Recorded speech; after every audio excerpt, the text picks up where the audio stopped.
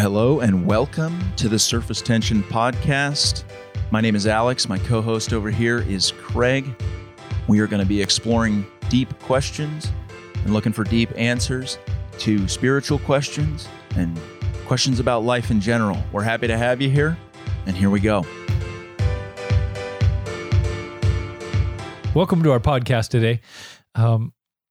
Alex, you were sharing with me recently, I'm impressed that you're trying to pick up on pregnant chicks now. And so... Yeah, I don't know if it was quite that.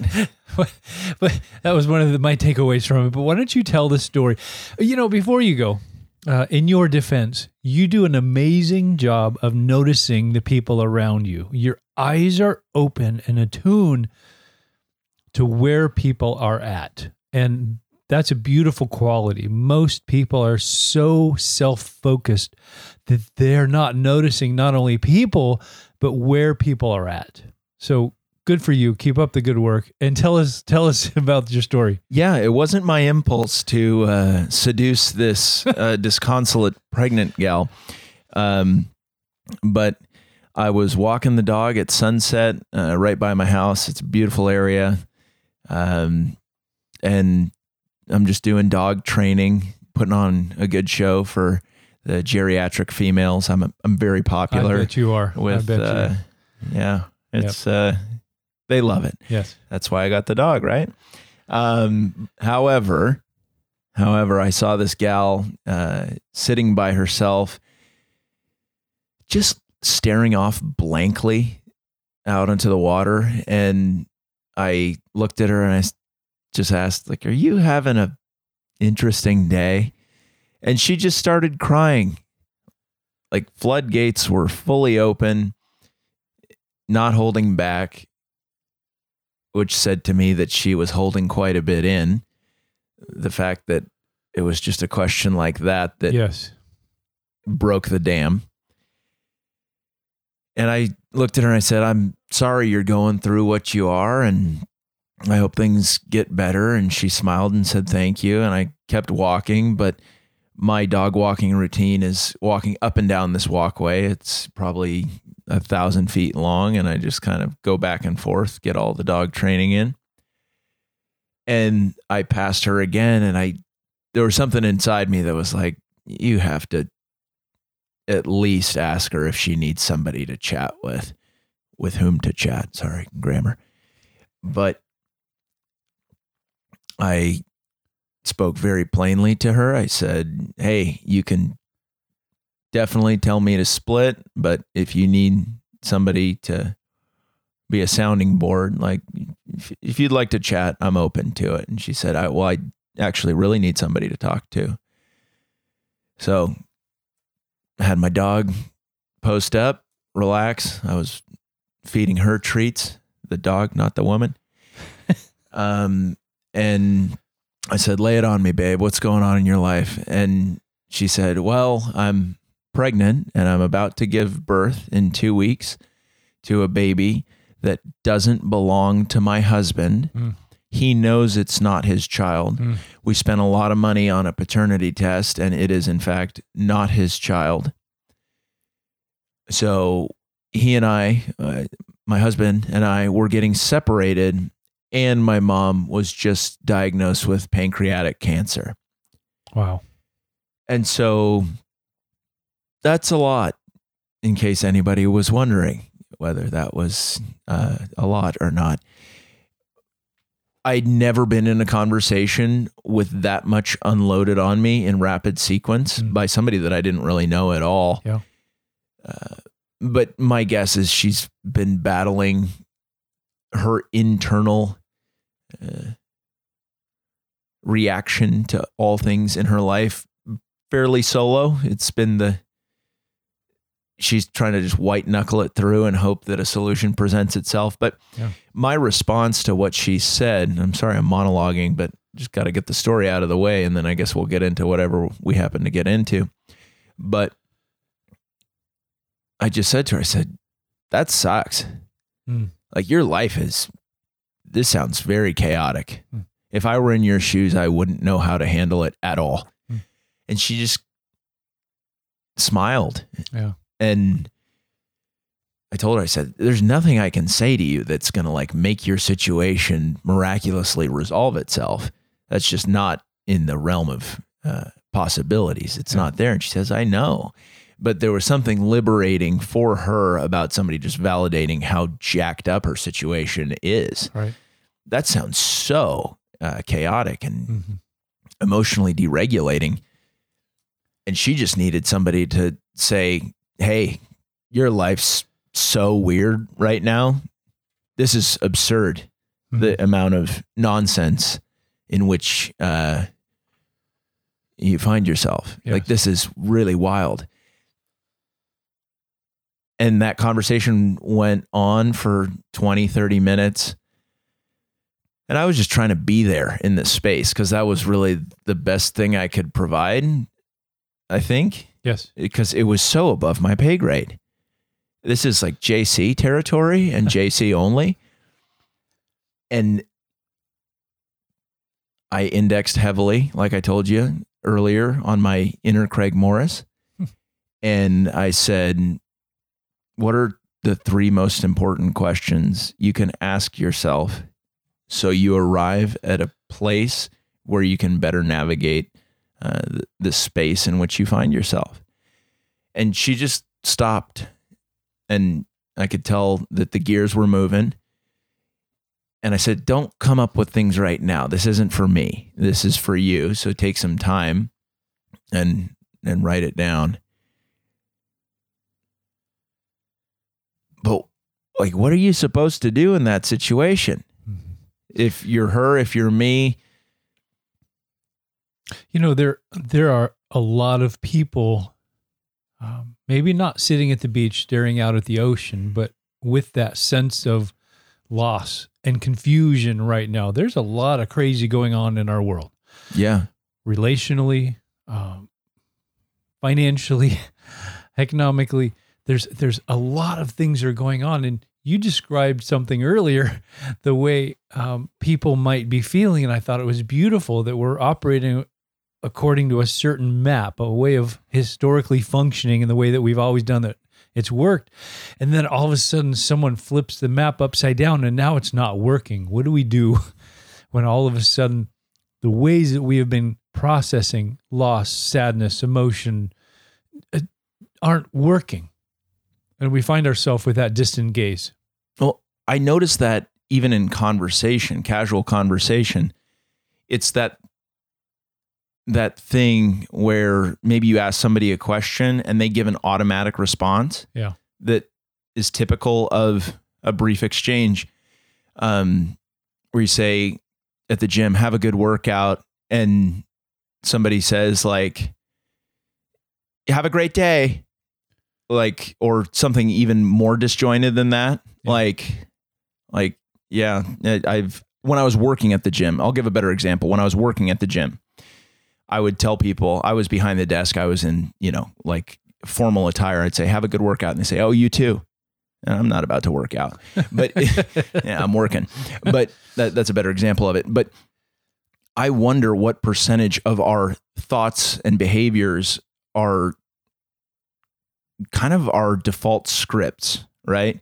In a daily basis, any given day, I would probably say 90% or more of my thoughts and behavior is stuff that I've already navigated before.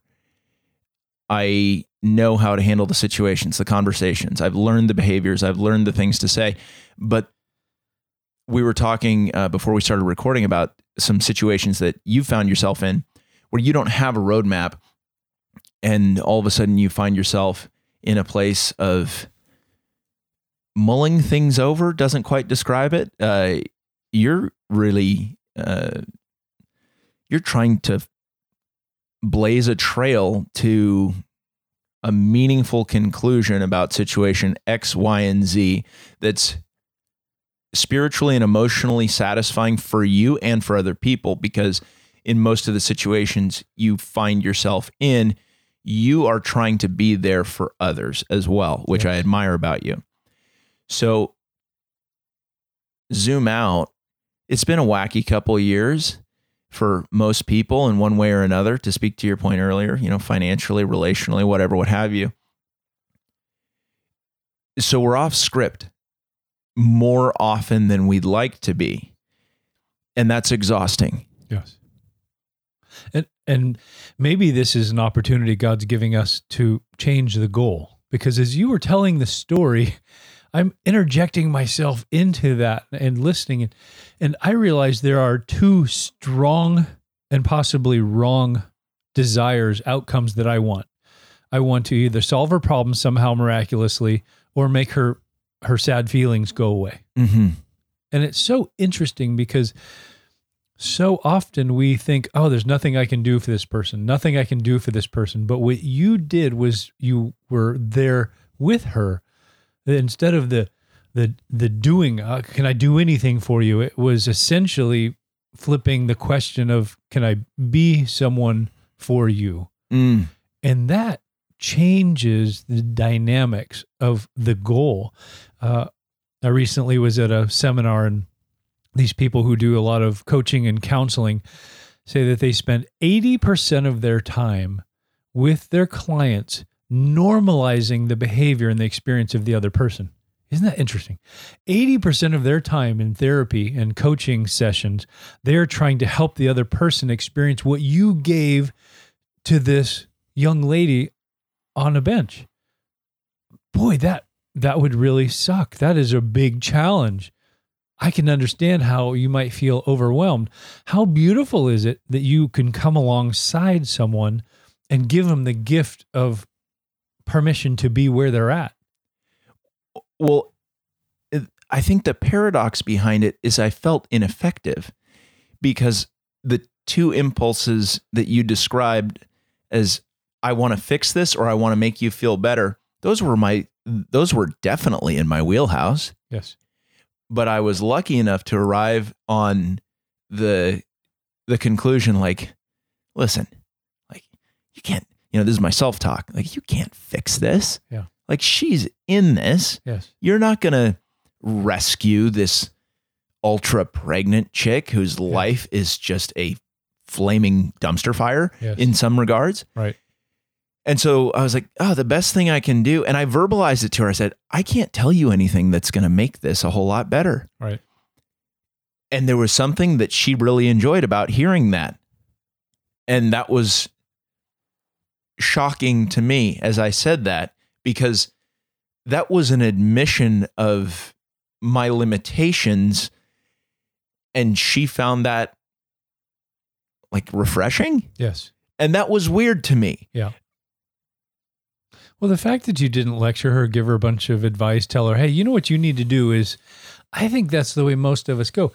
We are less concerned with how the other person is feeling and what their outcome is. And sadly, we bring the story to ourselves, and all of a sudden now we want to feel good about ourselves. And so we're going to give them some advice. You know what you ought to do. You ought to do this, this, and this. And we walk away going, I helped someone today, when we could have just piled on a bunch of mess on their shoulders and made it even worse instead of coming alongside and listening. And I encountered someone recently that was very emotionally despondent.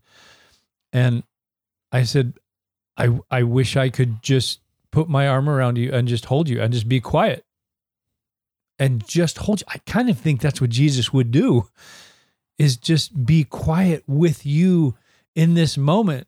And not bring reassurance through words, but through who he was, through just the experience. Can you imagine actually being hugged by Jesus? I mean, that would be pretty crazy, because when someone hugs you, something happens. Recently, I was at a reunion of some people, a place I lived for a while, people that I haven't seen in 15 or 20 years. And I saw one individual, and I went over to hug him, and this is a guy, and most guys do the one arm side hug, okay? And I could tell he was coming in like, sure, we're doing real double deal. arm, we're real deal. And so we went and we embraced and we hugged each other for a couple of seconds. And as I started to pull back, because I thought, okay, that's good, it's a nice little reunion hug, he grabbed even tighter and pulled me closer. And I'm like, okay, we're going in for round two. And we went in and held that hug even longer than that kind of first half. There's a first half and a second half. Yeah, sure. And that hug went into overtime. It did. I can't tell you how meaningful that was for me. I had many conversations that night, really cool conversations. But that hug communicated far more than anyone's words in that room that night did. It did something to my heart. It did something to my soul. For some reason, it helped me feel loved, valued, cherished. It was powerful. And we need that. And we need to be sharing that with the world. And that's not always appropriate to be hugging a pregnant lady on a bench. But how else can we communicate that love? How else can we communicate what Jesus would want to communicate to that woman during that time? And I'm sharing that to our listeners. Some of you are recipients. You are in desperate need of a hug from Jesus or from someone else. Strong arms that say, you're okay. It's going to be okay. I'm with you. I'm not going anywhere. Right? The two best compliments that I've ever received, to speak to your point, you give great hugs. And one that I've gotten more recently, since I've started hanging out with you consistently, is that's a really great question. Those seem to be the ways that are two of the most powerful ways to connect with people. Yes. Yeah, this makes me think of our episode, the 10-second hug. Yes. The 10-second hug. How many people need an extra long hug? Everybody. Yes. Everybody. Yep. What's the second best thing to a hug from Jesus? Is a hug from somebody who knows Jesus. Yeah. There's a different kind of hug. There's many kinds of hugs. The side bro hug. Yeah. The, closed fist, double tap on the back. Yeah. There's the quick one. There's all these. How rare is it to have like a real hug by the percentage of hugs? Yeah. And it's interesting to go hard left at Albuquerque, as Bugs Bunny would say.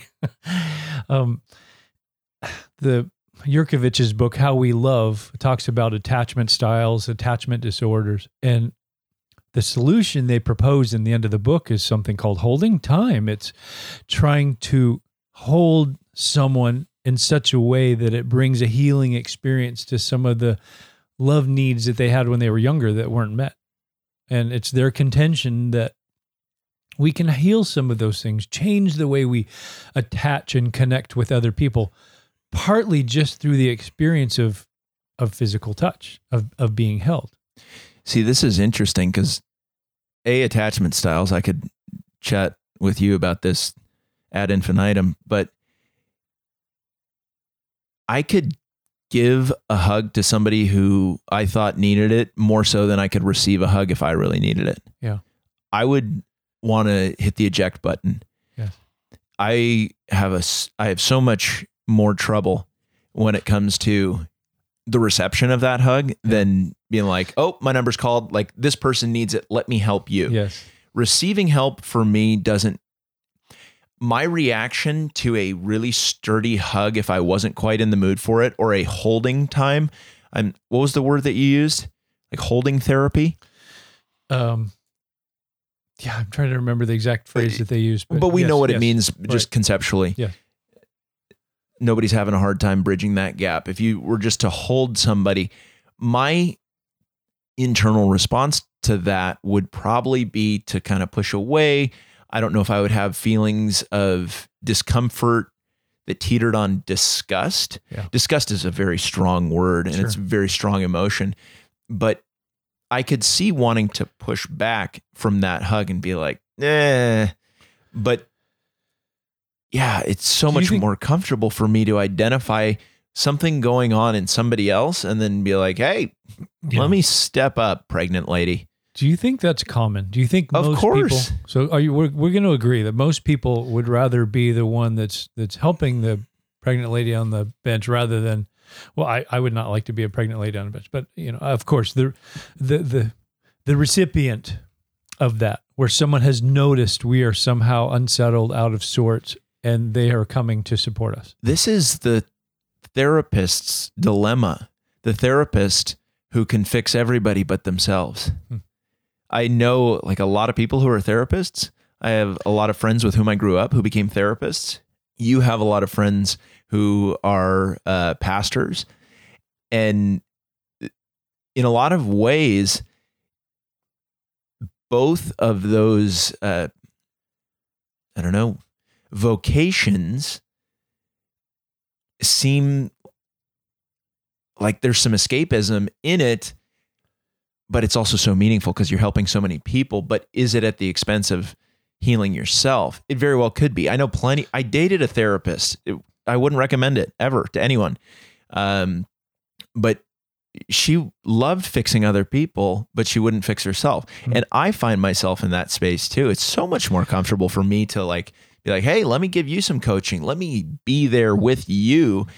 But when it comes to receiving coaching or somebody being there with me, for me, it's not something that I am so strong at.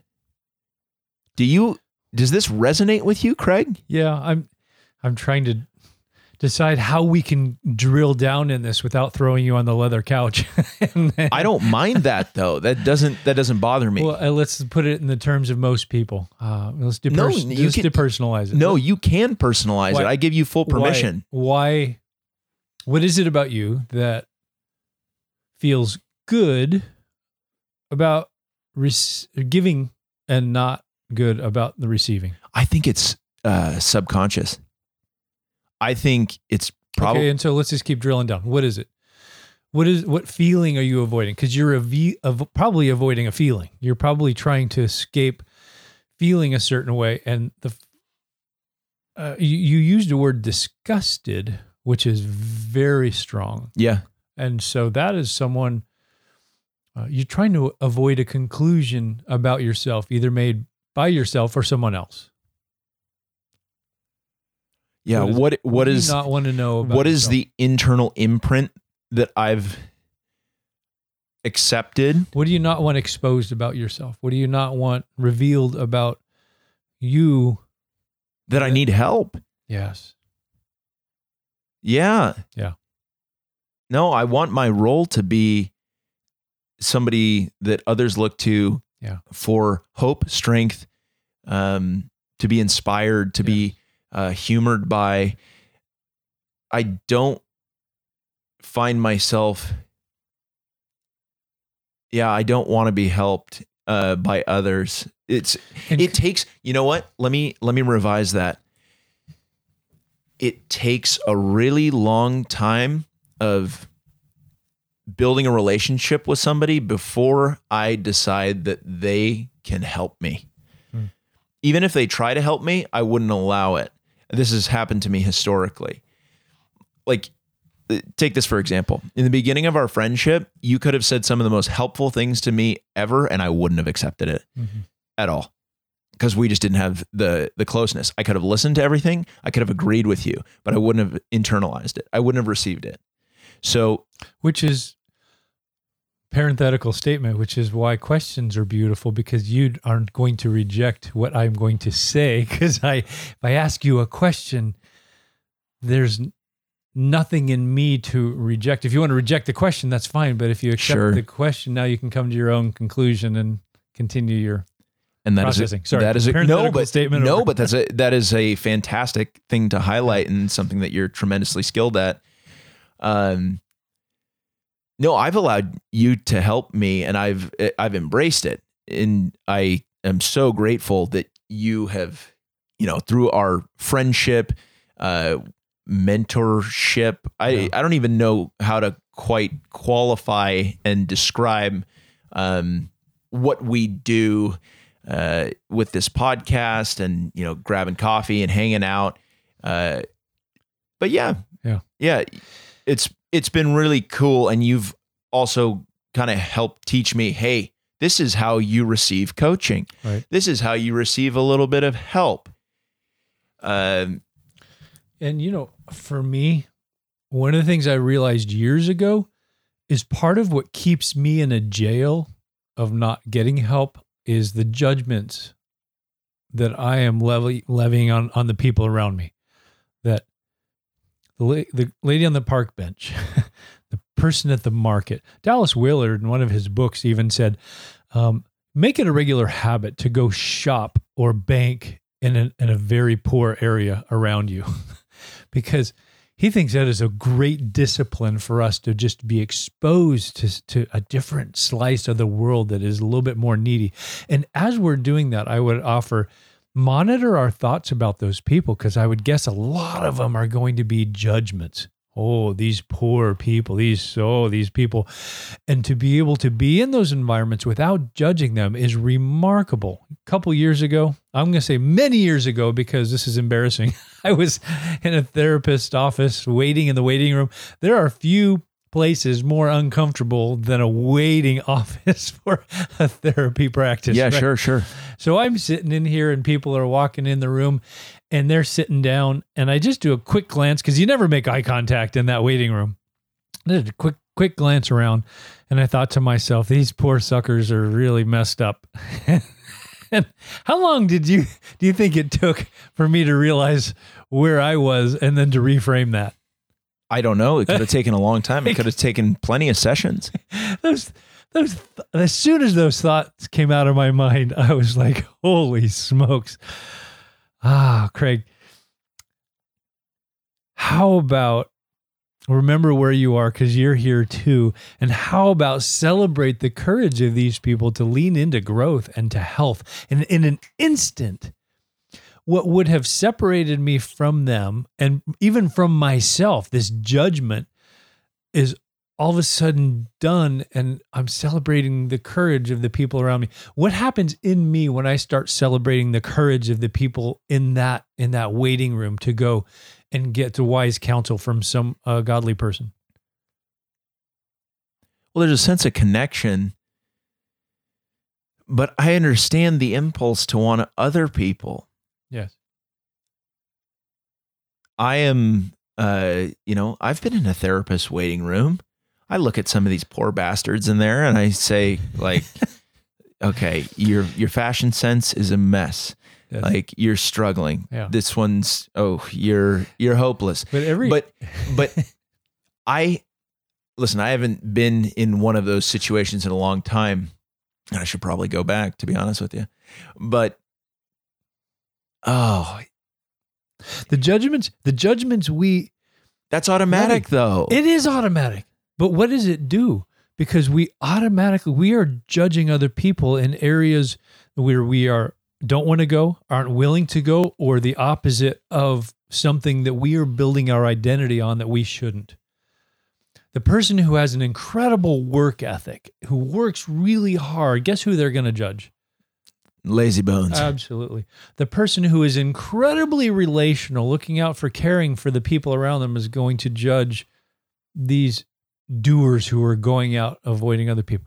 So all of a sudden, these judgments that we are creating in our mind create this prison around us that keep us from this great life and living in reality and connecting with other people. And I think that's... Can you connect with anyone and everyone? Can I connect with everyone and anyone? A really good question. Holy smokes. Yeah, I think we might need to press pause on that and do another episode. My pride says absolutely yes. And my humility says, if I'm in a good space with God, He's going to give me eyes to see that person as He sees them, and there will be a connection with them that can find value whoever they are, wherever they are. Is it weird that, like, I don't even want that? It sounds like kind of nice, but like part of me is like, why? Well, back to the back to the counseling. Did I just reveal like a dark part of my? No, you revealed your humanity. Back to the counseling room. If I'm sitting there saying, these poor suckers, I can't believe how messed up they all are, what am I concluding about myself?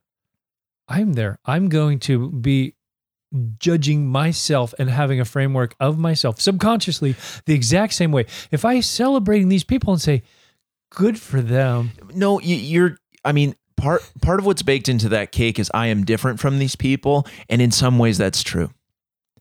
In some ways that is in fact true. And it sounds like you're ping-ponging between the significance of, do I place more importance on our similarities or do I place more importance on our differences? And is there a healthy time and a space for each one of those things?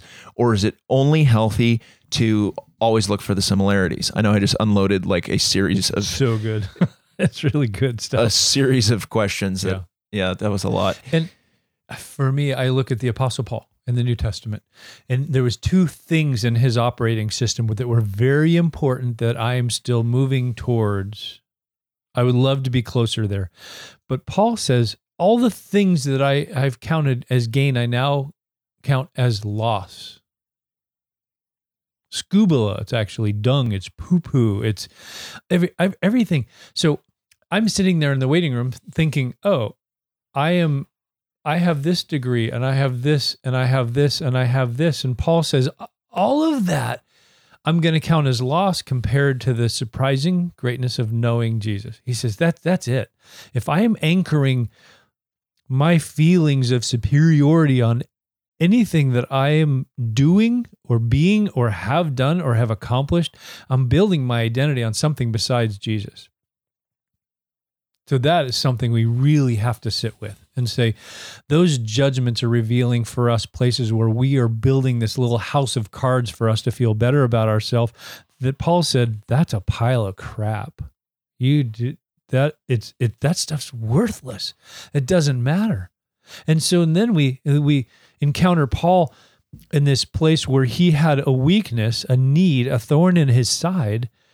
And he said, 3 times I prayed. We don't know if he really just prayed 3 times. What we know about Paul is he probably prayed far more than 3 times. 3 may have been used as this perfect number for this thorn to be taken away from me. I prayed and prayed and prayed. This thorn would take away from me. And he got the message, no. My power is made perfect in weakness. What he heard from God is, it's okay to be in need. God's power will be manifest. It'll start blossoming like a flower once we start acknowledging the need we have, once we start allowing people to put their arm around us when we're sad. I don't want to conflate weakness and strength, though. I think there is strength that can come from vulnerability and healing, but I don't know. There's something about the idea of strength in weakness that just doesn't resonate with me. I understand what's being said, and I don't know if that's verbatim, if I'm blaspheming, if I'm going against the very word itself. However, I think there's utility in those low points and discovering the strength that comes from overcoming those things, sharing those things. But strength is not weakness and weakness is not strength. That's definitionally, like on a very cerebral level, that is screwy to me. I think there is strength in relatability, and relatability might come from a place of not feeling like you're sky high. Let's go back to the park bench. That woman was left more understood, more loved, stronger. Maybe she didn't have a clear roadmap, but maybe she felt a little lighter about that roadmap simply because she was willing to be vulnerable in a moment and say, okay, let me tell you what's going on. There was a strength that came out of her weakness. And you can use the different phrases and terms if you want to.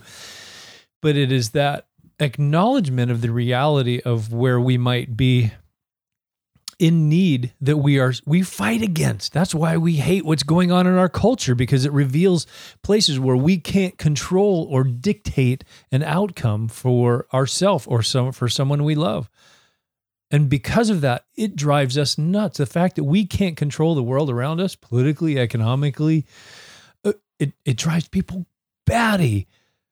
Okay, and if we were to acknowledge that, maybe we would find a strength for moving through this world that is beyond what our little map was doing for us before. I love that image that you give. We get this little map when we're younger. This is how you navigate the world.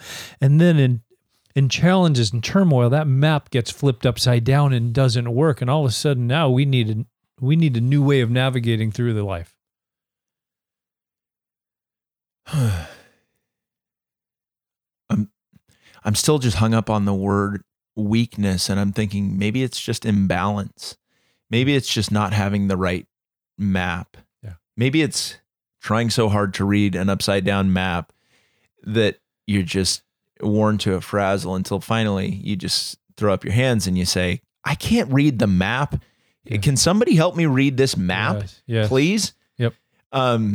Yes. Maybe that's where the strength is. Yes. Is just saying, I don't know how to read the map. Maybe that's it. That's it. And I love the fact that you said, can someone help me read this? Can you help me read this, Alex? Jesus, can you help me read this? Inviting him into those moments, inviting others into the moments is God's best for this world. It's God's best for our life. And is that hard? Absolutely. We have 1,001 fears that keep us from doing that. We've already talked about those. Yeah. But I love that. I think that's a great place to wrap up. Maybe we need to invite people into our world enough so they can see our map and see if it's upside down or right side up, or see all of a sudden now we're doing life with people, for people. And that's what Jesus did. He said, I am with you, I am for you, and I'm for the people around you. So keep your eyes open like you do, Alex, to loving and blessing the people around you. Trying my best. Thank you for joining us in our podcast today. We hope you are blessed.